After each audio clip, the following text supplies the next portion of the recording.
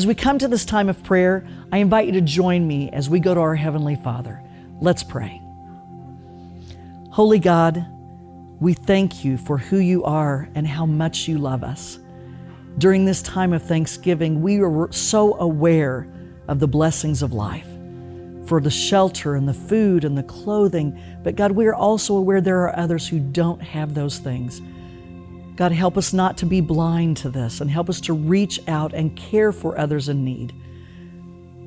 Heavenly Father, we thank you that during all the storms of life, you are with us. We praise you for what you do on a daily basis for each one of us.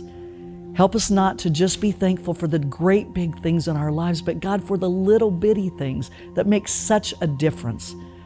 We thank you for what you do for us, and God, we pray that we might be a beacon of light to others in your holy name.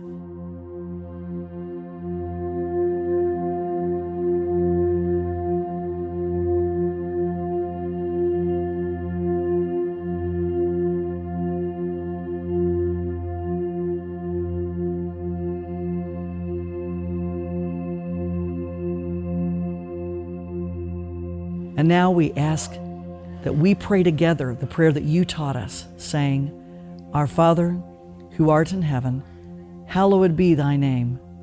Thy kingdom come, thy will be done on earth as it is in heaven. Give us this day our daily bread, and forgive us our trespasses as we forgive those who trespass against us. And lead us not into temptation, but deliver us from evil. For thine is the kingdom and the power and the glory forever. Amen.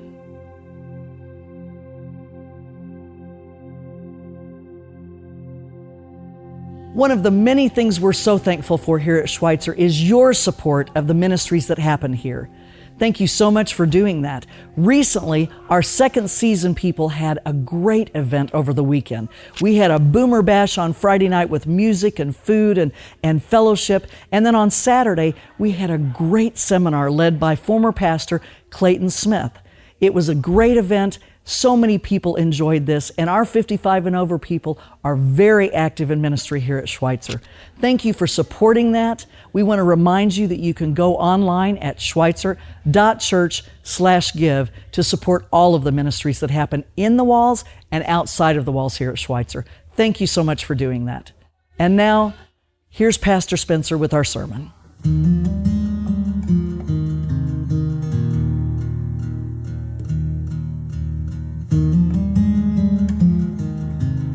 I'm so thankful for my husband to grow and learn within this life, and for my family.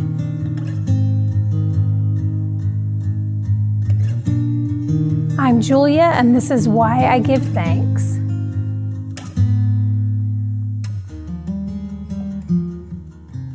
Welcome today. My name is Spencer. So glad that you're here with us. Today is part 4 of our series called Give Thanks. This is the last week of this series. Next week, we'll start our Advent series called Prepare the Way as we look at the life of John the Baptist. John the Baptist is actually the traditional readings for Advent, and it's all about getting ready for the coming of Jesus. And so we're going to be starting that next week and go all the way through Christmas Eve. I hope you'll join us. I hope you'll invite people to join us as well. Today, as we wrap up this series on Thanksgiving, on gratitude, we've been talking for the last several weeks about developing gratitude in our lives, because one of the things we've been learning is that gratitude is one of those things that doesn't just happen. We don't stumble into becoming grateful people. Instead, this is something we have to develop. And so we've been talking about some practical ways that we can develop gratitude. Things like counting our blessings, right? Naming them, writing them down, because if we don't count your blessings and think about the goodness of God in your life, instead what you end up doing is counting your complaints, and you just live into your complaints. So we've been talking about that. We talked about last week the direct link between gratitude and generosity, and we're going to kind of explore that link a little bit more today. And we've also learned in this series that as Christians, you don't have to look very far for reasons to be grateful. I mean, we have this word that we use in church. We call it grace, that God has given us His gift. That's what the word grace means. And this is how God interacts with us, is through His grace. And so as we receive God's grace, we give thanks. Or as we've said in this series, as receivers of grace, we are givers of thanks. It's just that simple. And so we've been guided in this series through Psalm 107, which is a prayer of thanksgiving. It's kind of lengthy, but this psalm is divided into 4 sections, and each section highlights a way that we encounter God's grace in our life that then drives us to give thanks. And so today we're in the last section. It's the longest of the 4 sections, and this is what Psalm 107 teaches us. So starting in verse 23, here's what it says. Some went out on the sea in ships, but they were merchants on the mighty waters. They saw the works of the Lord, his wonderful deeds in the deep. For he spoke and stirred up a tempest that lifted high the waves. They mounted up to the heavens and went down to the depths. In their peril, their courage melted away. They reeled and staggered like drunkards. They were at their wits' end. Then they cried out to the Lord in their trouble, and he brought them out of their distress. He stilled the storm to a whisper. The waves of the sea were hushed. They were glad when it grew calm, and he guided them to their desired haven. Let them give thanks to the Lord for his unfailing love and his wonderful deeds for mankind. Let them exalt him in the assembly of the people and praise him in the council of the elders. He turned rivers into a desert, flowing springs into thirsty ground, and fruitful land into a salt waste because of the wickedness of those who live there. He turned the desert into pools of water and parched ground into flowing springs. And there he brought the hungry to live. And they settled a city where they could settle. They sowed fields and planted vineyards. They yielded a fruitful harvest. He blessed them, and their numbers greatly increased, and he did not let their herds diminish.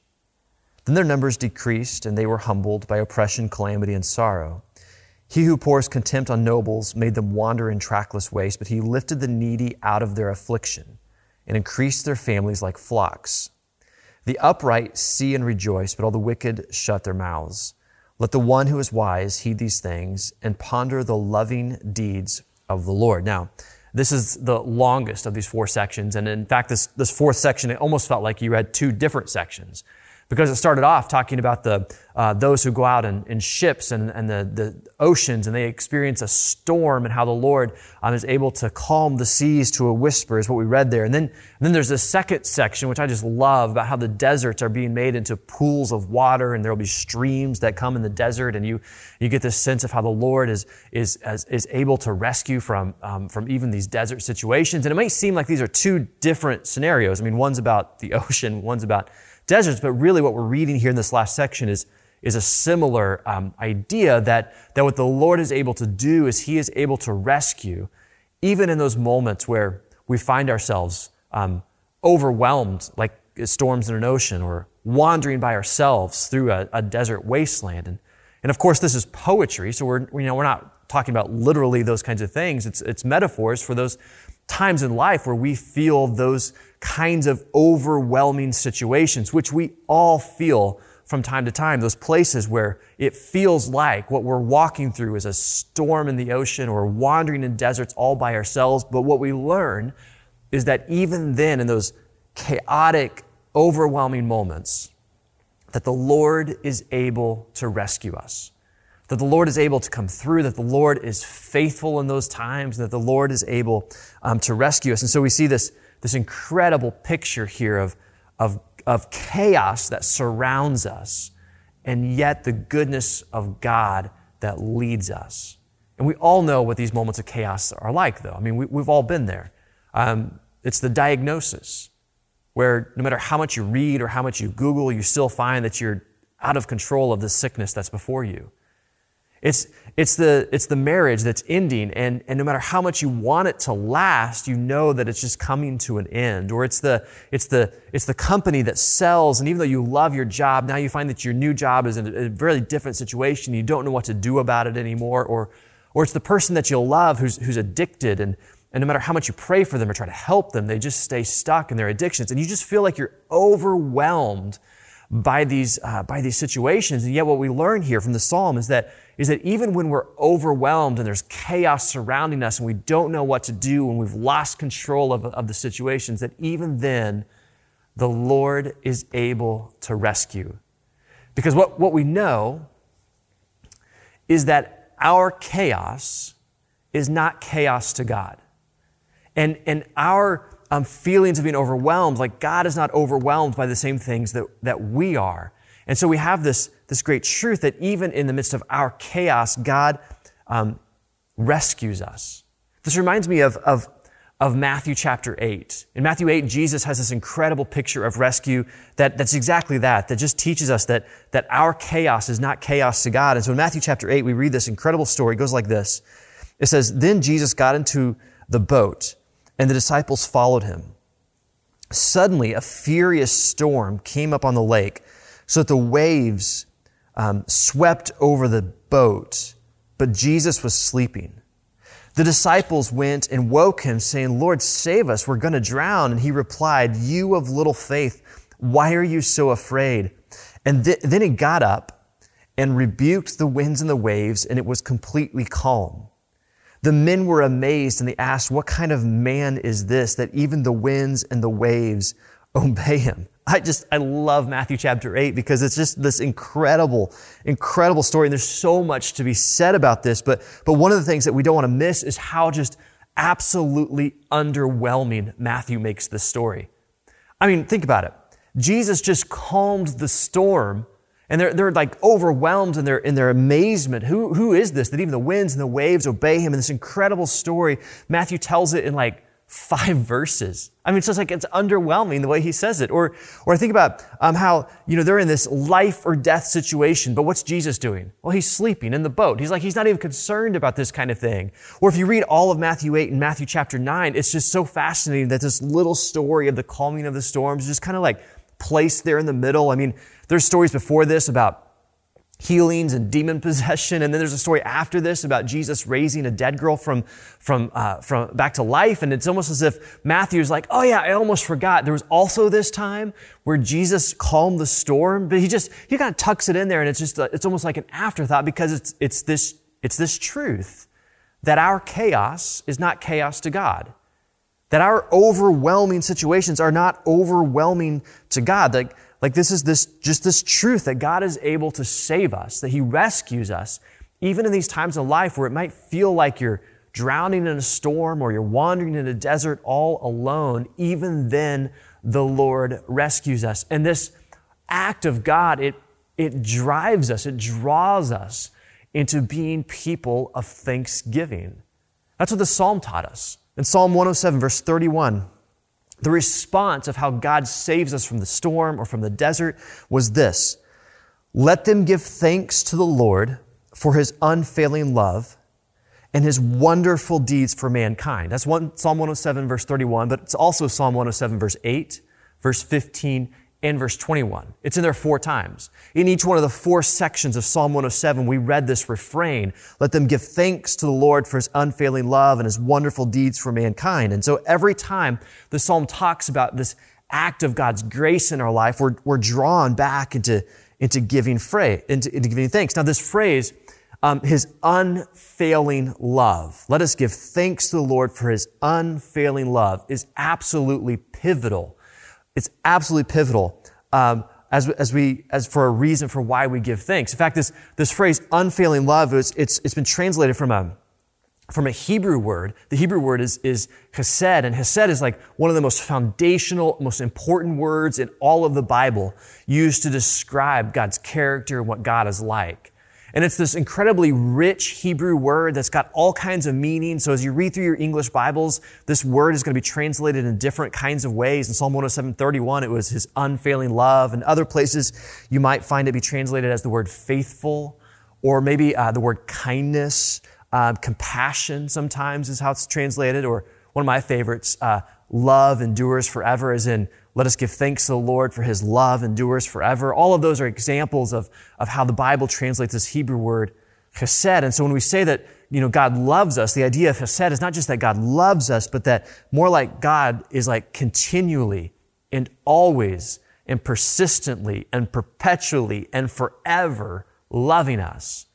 It's like God is just absolutely faithful in all that he does. And while others may walk away, the Lord never leaves us. He never forsakes us. He is always with us. And this is the idea of chesed, is that God never walks away. Instead, he is continually, persistently, perpetually, and forever loving us.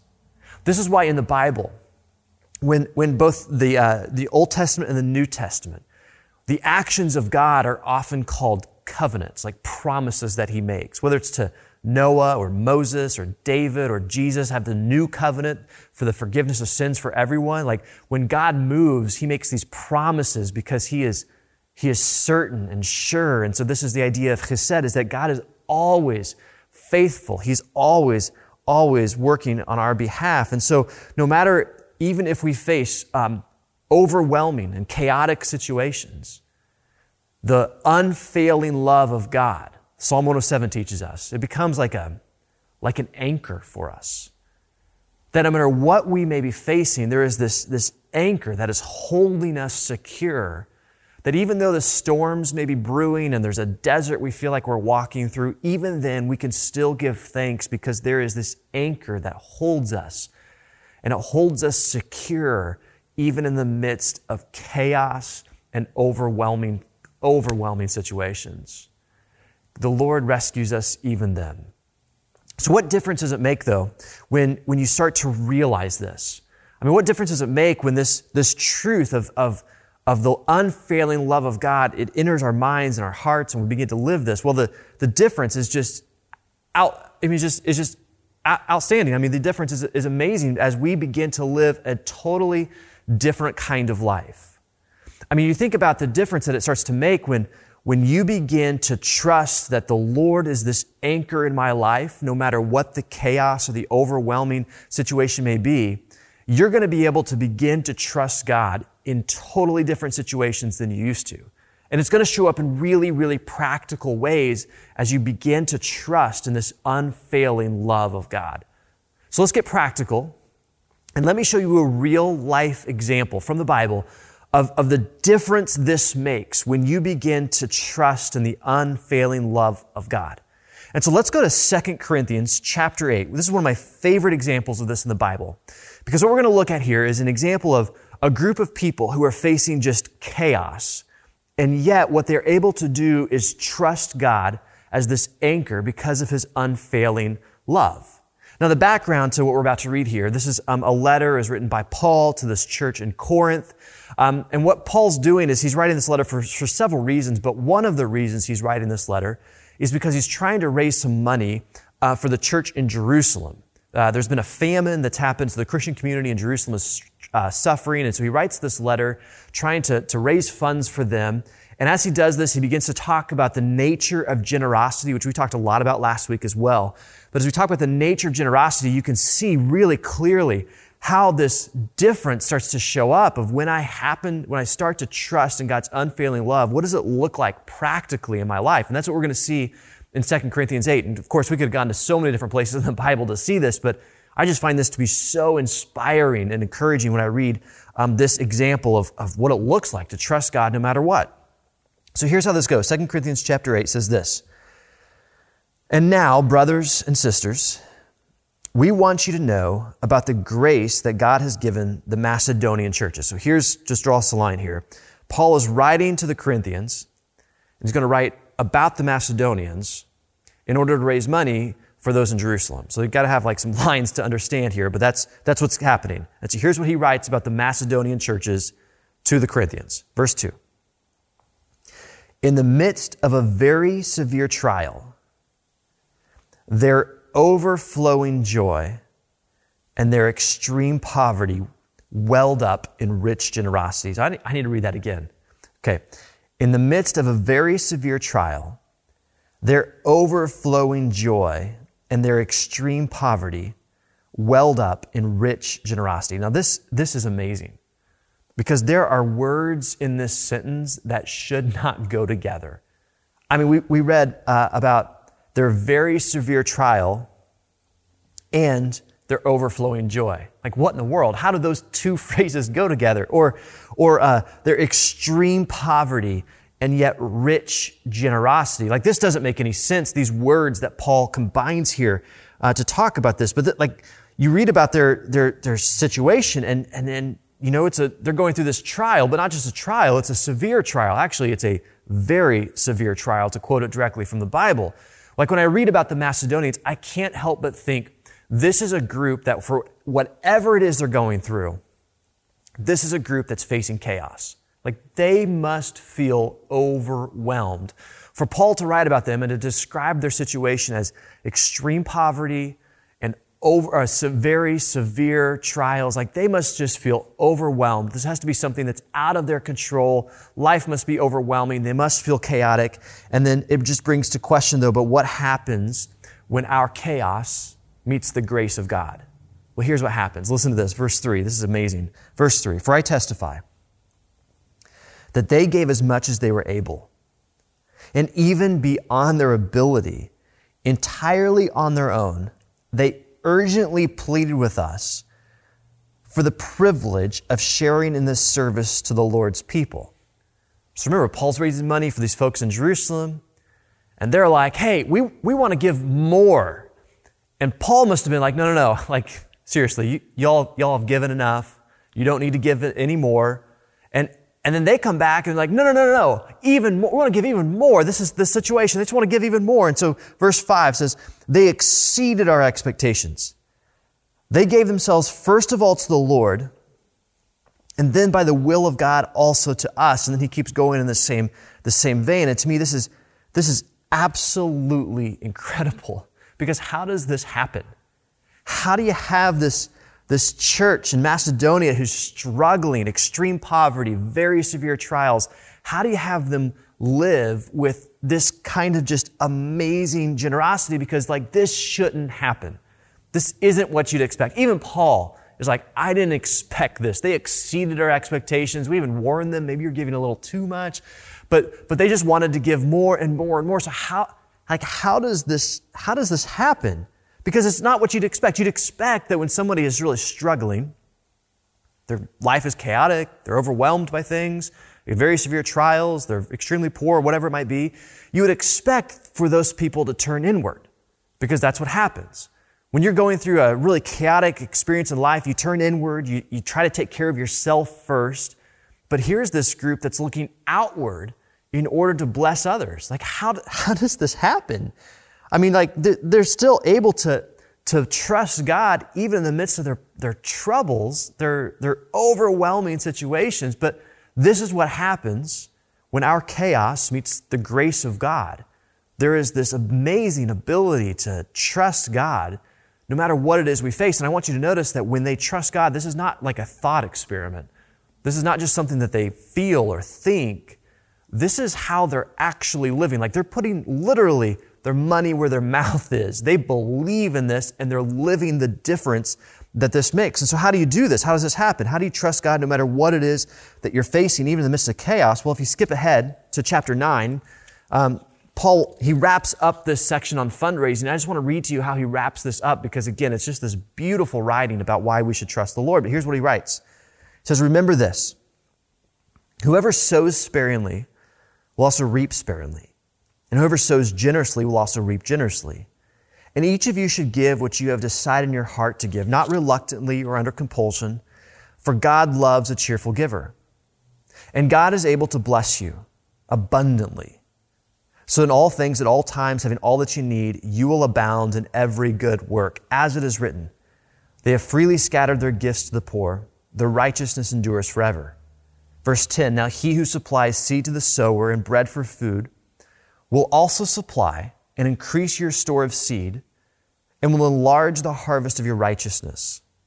You will be enriched in every way so that you can be generous on every occasion.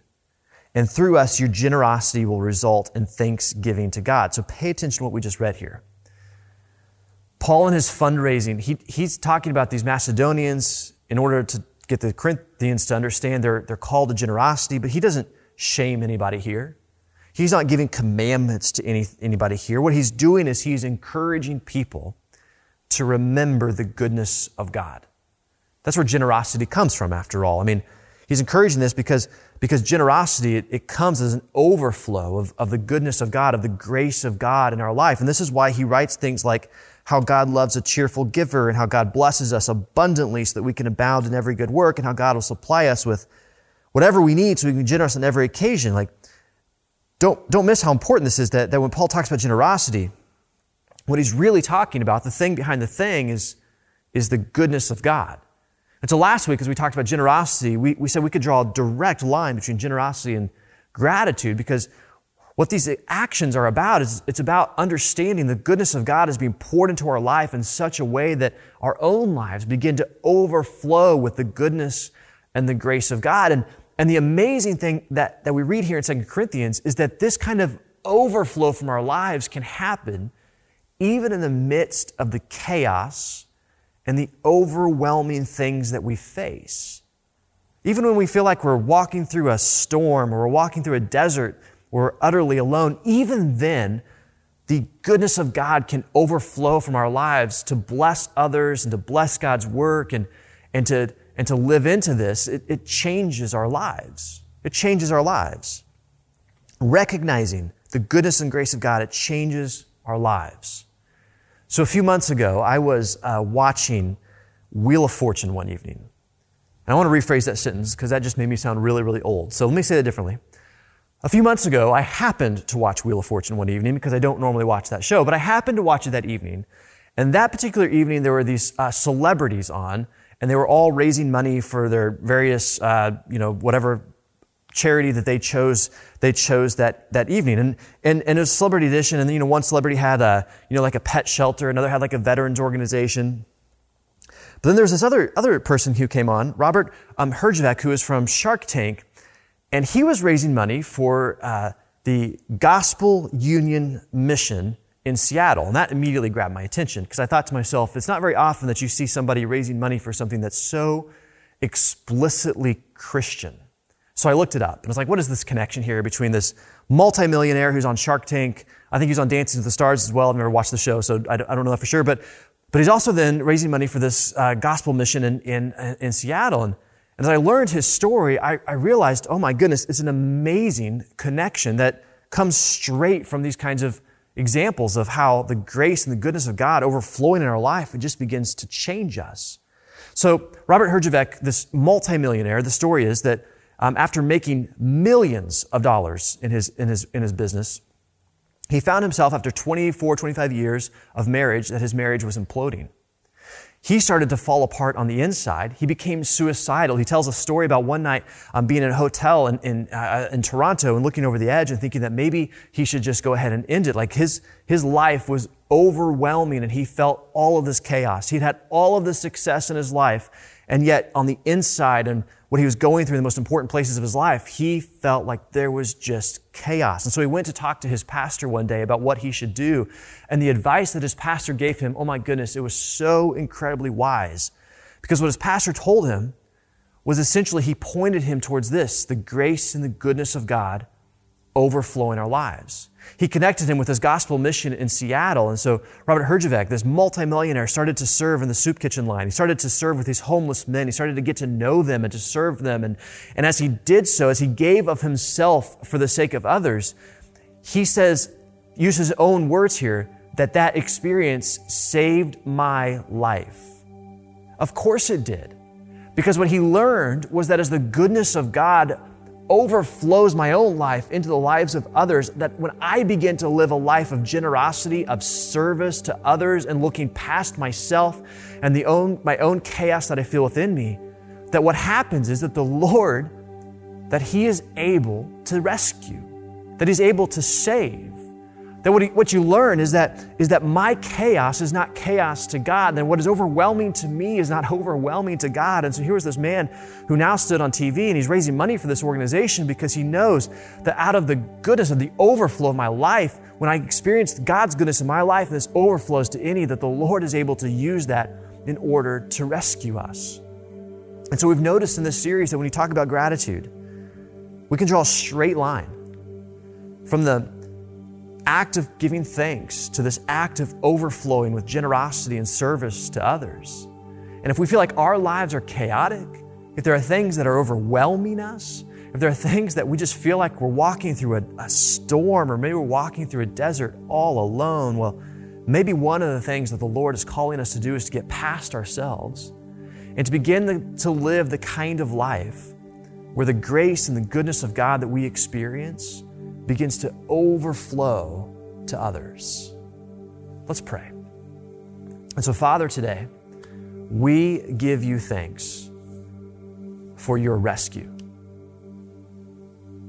Hey, you come to us in our chaos, in things that are overwhelming. And there are definitely those who are with us today who feel like they're facing something that is chaotic, outside of their control. They don't know how they're going to make it. We know that you can rescue. You can bring relief. You can bring salvation.